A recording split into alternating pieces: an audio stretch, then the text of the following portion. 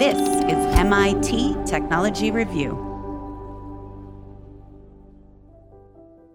There's a fight playing out in the courts between the networking site LinkedIn and a company called HiQ Labs, a startup that tells corporations when their employees are at risk of being poached by other companies. The problem is, it does this by pulling data off of LinkedIn's website. With more than 500 million users worldwide, LinkedIn is a treasure trove of personal information. But what if the information that you don't want to share is actually getting back to your boss? But HiQ argues that's okay. All the data is publicly available without a login. The case may go to the Supreme Court this year, though so far the legal system agrees with HiQ. Do you know what your rights to privacy are on websites like LinkedIn or YouTube?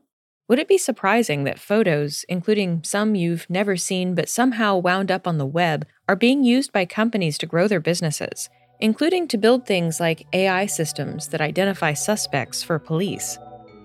I'm Jennifer Strong, and in part 2 of our series on face recognition and policing, we speak with Chief Executive Hoan Ton-That, the founder of one of the world's most controversial tech companies, Clearview AI.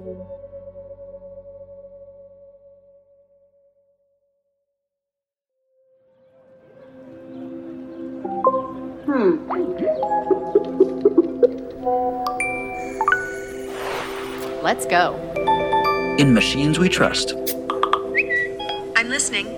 A podcast about the automation of everything. You have reached your destination. Back in 2011, Google's CEO at the time, Eric Schmidt, gave a keynote interview at a conference hosted by the Wall Street Journal. I'm very concerned personally about the union of mobile tracking and face recognition. Combining Face ID with the tracking data off of cell phones could give away almost every detail about how and where we spend our time. Schmidt said he believed it could be used for good or evil, but in democracies, he thought it would be regulated quickly. He was on stage with journalists Walt Mossberg and Kara Swisher, and they pressed him on it. What capabilities did Google have, and what might happen in the wrong hands? We built that technology, and we withheld it. As far as I know, it's the only technology that Google built, and after looking at it, we decided to stop. Fast forward nearly a decade, facial recognition is still not regulated, and big tech is back to questioning what should be built and who should have it. Amazon says it is temporarily banning police and law enforcement from using its controversial facial recognition software. IBM said that it is getting rid of their facial recognition programs. The company is also calling for a public debate on law enforcement's use of it. Microsoft President Brad Smith said legislation on facial recognition should be firmly grounded in human rights. Thing is, tech giants aren't the biggest players in that space. Companies that are, including NEC, Cognitech, and Clearview AI, are continuing to sell their systems. And because facial recognition isn't regulated, unless a company decides to tell us these tools exist, or a journalist uncovers something, we won't necessarily know what's out there, let alone how it's used, even when it's used on us. Clearview is sometimes referred to as the killer app of Face ID. It's also incredibly controversial. It quietly scraped billions of images off the internet from Venmo, LinkedIn, Google, Facebook, Twitter, YouTube, and so on, and it built a system that's believed to be widely used by law enforcement, including the FBI and ICE, as well as state and local police. There are many legal battles being fought over this practice called web scraping. Not because there's something inherently bad about it, it's just a tool for gathering data from the internet. It's how websites offer price comparisons and real estate listings. It's also how a great deal of public research gets done. So the real issue is there aren't really ground rules for what can be scraped, and the federal law most often used to sort out these cases, well, it's from 1986, before the web even existed. Throughout this series, we're going to hear from folks who build technologies as well as those who fight against them. And I sat down with Clearview's chief executive to talk about all of this from his perspective. My name is Hoan Ton-That, and I'm the founder and CEO of Clearview AI. Okay. How would you describe your company, the technology, and what it does? Basically, it is a search engine for faces. So you upload a photo of a face, and it finds publicly available links that are online. And right now, it's used for law enforcement to solve crimes after the fact. So an officer, if they're stuck on a case and they have something from video footage, they can run it through our system and then start an investigation. He says it immediately appealed to law enforcement, but that was after he shopped it around to a few different groups.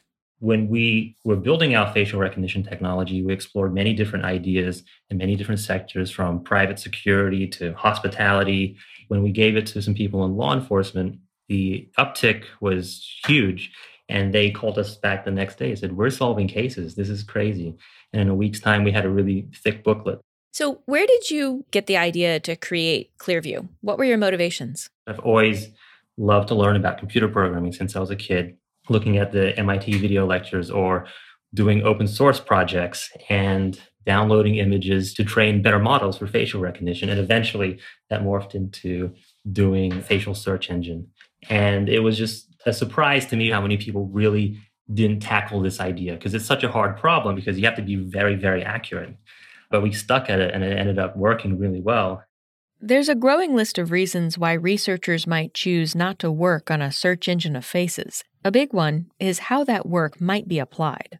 Take the case of Steve Talley, a financial analyst from Colorado. Cade Crawford is a privacy advocate. This is from her TED Talk. In 2015, Talley was charged with bank robbery on the basis of an error in a facial recognition system. Talley fought that case, and he eventually was cleared of those charges, but he lost his house, his job, and his kids. Steve Talley's case is an example of what can happen when the technology fails. But face surveillance is just as dangerous when it works as advertised. Just consider how trivial it would be for a government agency to put a surveillance camera outside a building where people meet for Alcoholics Anonymous meetings. It would be just as easy to use this technology to automatically identify every person who attended the Women's March or a Black Lives Matter protest. Though Thanh Tap believes Clearview's tool is safer than what she's describing. And a false positive in a live setting is more of an issue than it is in a after-the-fact setting. Because if you're getting an alert and you're running down to find the person, you have maybe a lot less time to see if it's correct. Whereas if you're behind a desk doing an investigation, you have all the time in the world to make sure you're doing the right thing. But there's no agreement on what doing the right thing means. In episode 1, we met Robert Williams. He was wrongly arrested in just the type of investigation Thanh Tap is talking about, after software incorrectly matched his driver's license photo to pictures of someone stealing watches. The tool used in the case of Mr. Williams wasn't built by Clearview, but a company called DataWorks, though both of these systems rely on neural networks. So a neural network is a newer form of artificial intelligence where instead of hard coding certain factors, for example, we want to do facial recognition to find similar faces of the same person. Instead of hard coding factors like the distance between your eyes or the distance between the eyes and the nose, it just learns from a ton of different examples. And so what we do is we collect like 1,000 examples of George Clooney or 1,000 examples of Brad Pitt. And the machine over time, it learns the difference between those two faces. And then it can apply it to a face it hasn't seen before. Something everyone we spoke to for this series agreed on is that these systems work best when the lighting is good and cameras are placed at face height. But with security cameras, that's rare. There's also the challenge of scale. How do you search billions of faces or vectors in under a second? Typical databases look up by name and email. This looks up by similarity. And doing that at scale is hard. We had to build our own data center as well for that. Typically, if you're buying a facial recognition system, there's a cold start problem. What photos do you put in there? So a police department might have their own mugshots, but they don't have mugshots from other police departments. So it really limits the usefulness of it. And we just realized there's trillions and trillions of web pages on the internet and on social media and, news sites, mugshot websites. We're just a few miles away from each other in New York City. But because of the pandemic, we're chatting over Zoom. Jennifer, I took a screenshot of a photo of you before. Do you mind if I upload it? No, that's fine. And he puts an old photo from my LinkedIn account up on the screen. On the left side, you see this new search button where you pick a photo. So this is the one I'm going to use. Don't worry, no one can see the screen except for us. And so that took, about a second. See, there's a link that you can click on. But as we go through, this is on Twitter. Do you remember this photo at all? No, I didn't know that was taken, and I look very... You do. You look very serious in that one. Very serious. Yeah. Here you're giving a talk, Wall Street Journal, the future of everything. Yeah. You're interviewing someone here at Duke Health. Yeah. So like I said, all these things are publicly available. So that's basically how it works. There's nothing unusual here, just pictures of me at work reporting stories and hosting panels in different cities, though it is kind of jarring to find photos of myself I've never seen. And once again, it brings up this thorny question of consent. You see, I'm unlikely to check a box giving permission to companies like Clearview to scrape my image and use it to build their businesses. The thing is, they don't need it. We'll be back in a moment, right after this.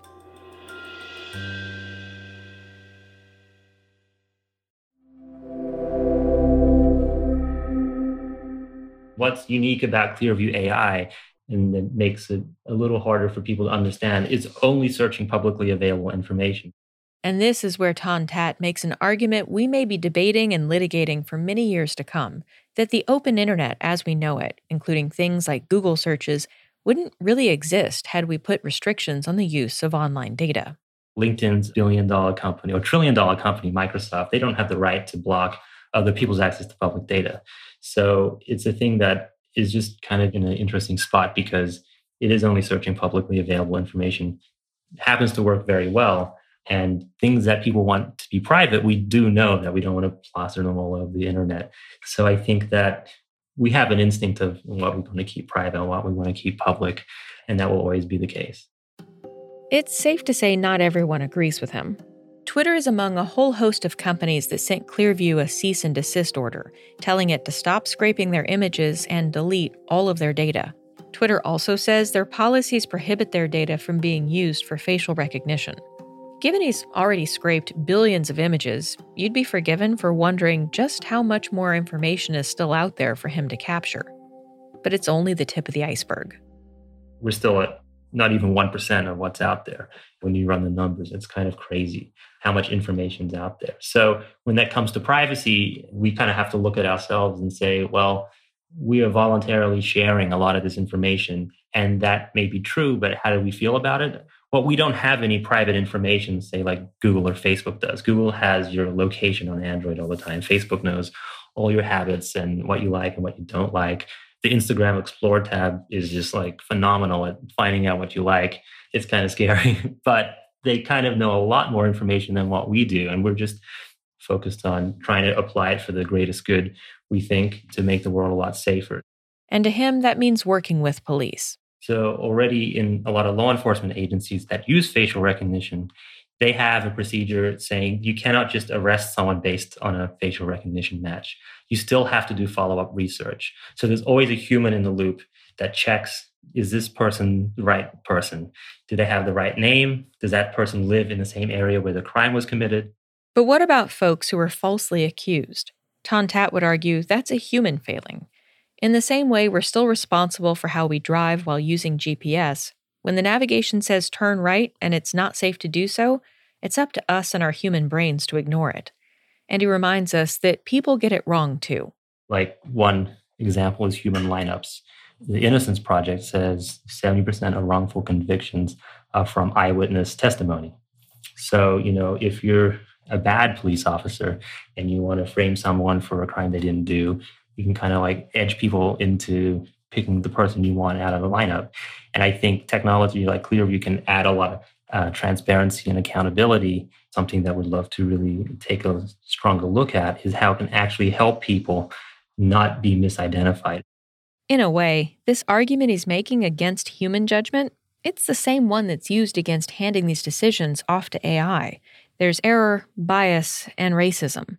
But where Ton Tat doesn't believe we can reliably change people, he does believe he's removed these things from his system. And so we believe we've totally solved the accuracy problem and the racial bias problem that have kind of plagued other facial recognition companies.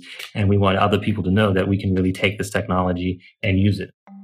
These are very big claims that may not even be possible. And there's currently no way to verify any of it. Clearview hasn't provided the kind of public access that would allow their system to be audited in the same way that Amazon and others have. He says the company did its own audit, assembling an independent review board that took a similar approach to when the ACLU tested Amazon's facial recognition system by running photos of the U.S. Congress past a mugshot database, which are photos of people who've been arrested for a crime. And so they ran this independent study, but instead of searching a gallery of 25,000 mugshots, it searched a gallery of 2.8 billion photos at the time. And we did other state legislatures like New York State and Texas.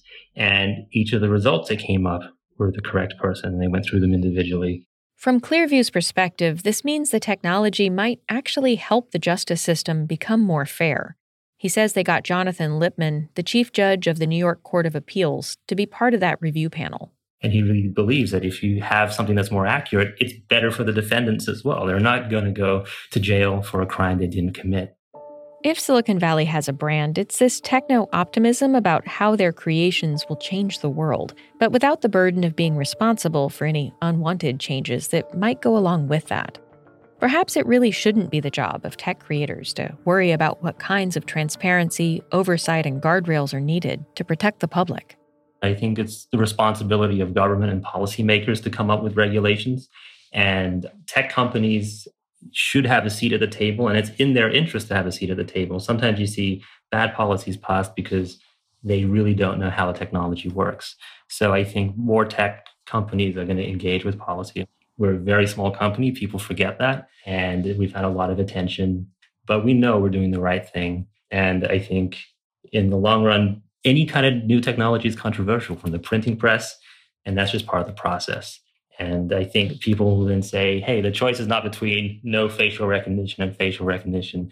It's between responsible facial recognition and kind of a Wild West. One group aiming to help tame that Wild West is the Police Executive Research Forum. The nonprofit has spent the last 4 decades helping police chiefs work through emerging issues. The use of tasers, the use of body-worn cameras, and now we're also looking at the topic of facial recognition. Alexa Daniel-Schwal is leading this research in partnership with the U.S. Department of Justice. We've been doing a lot of this research in this area with the goal of developing some national guidelines. They're using it in a variety of different ways, and they've sort of all developed their own procedures, protocols, and policies. We'll get into that next episode. But for now, the important thing is her research suggests that Clearview's adoption by police departments may not be as widespread as claimed. In January, he told the New York Times more than 600 law enforcement agencies have started using his product in the past year. We've only seen a handful that followed through with a formal contract. Bottom line, police agencies are using Clearview. But there's a big difference between trying and buying. I know that some tried it out and then decided not to use it. And at least some of them we spoke with said it just didn't work that well for them. And I think it probably depends on, what you're testing it with and just where you are in the country. Because, I don't know that anyone has a sense of where, how many images are coming up in different areas. And not all policing agencies that tried it out did so knowingly or through official channels. The executives found out that detectives had been approached by the company to test it out. They then brought it to their bosses to say, hey, we should look into moving forward with it. And the executives sort of said, we're going to shut that down for now and go through our normal procurement and evaluation processes before we move forward. It's been sort of a mixed reception, I would say, from different agencies. And the more important question would be to find out how many sort of permanent long-term contracts and how many agencies have done the formal procurement to make a relationship with the company rather than just those free trials that were going around. Next time, we'll meet police around the U.S. who are using Face ID. It is a little bit Hollywoodish, and we did that on purpose in terms of how we wanted it to feel. So imagine walking into a large room, and on the front wall you have this massive display, all kinds of camera feeds, like a surveillance room, but a little bit more high-tech, a little bit bigger, a little bit more advanced. And find out what role actor Woody Harrelson and other celebrities unwittingly play in naming police suspects. This episode was reported and produced by me with Tate Ryan Mosley and Emma Silikans, with special thanks to Karen Howe and Benji Rosen. We're edited by Michael Riley and Gideon Litchfield. Our technical director is Jacob Gorski. Thanks for listening. I'm Jennifer Strong. This is MIT Technology Review.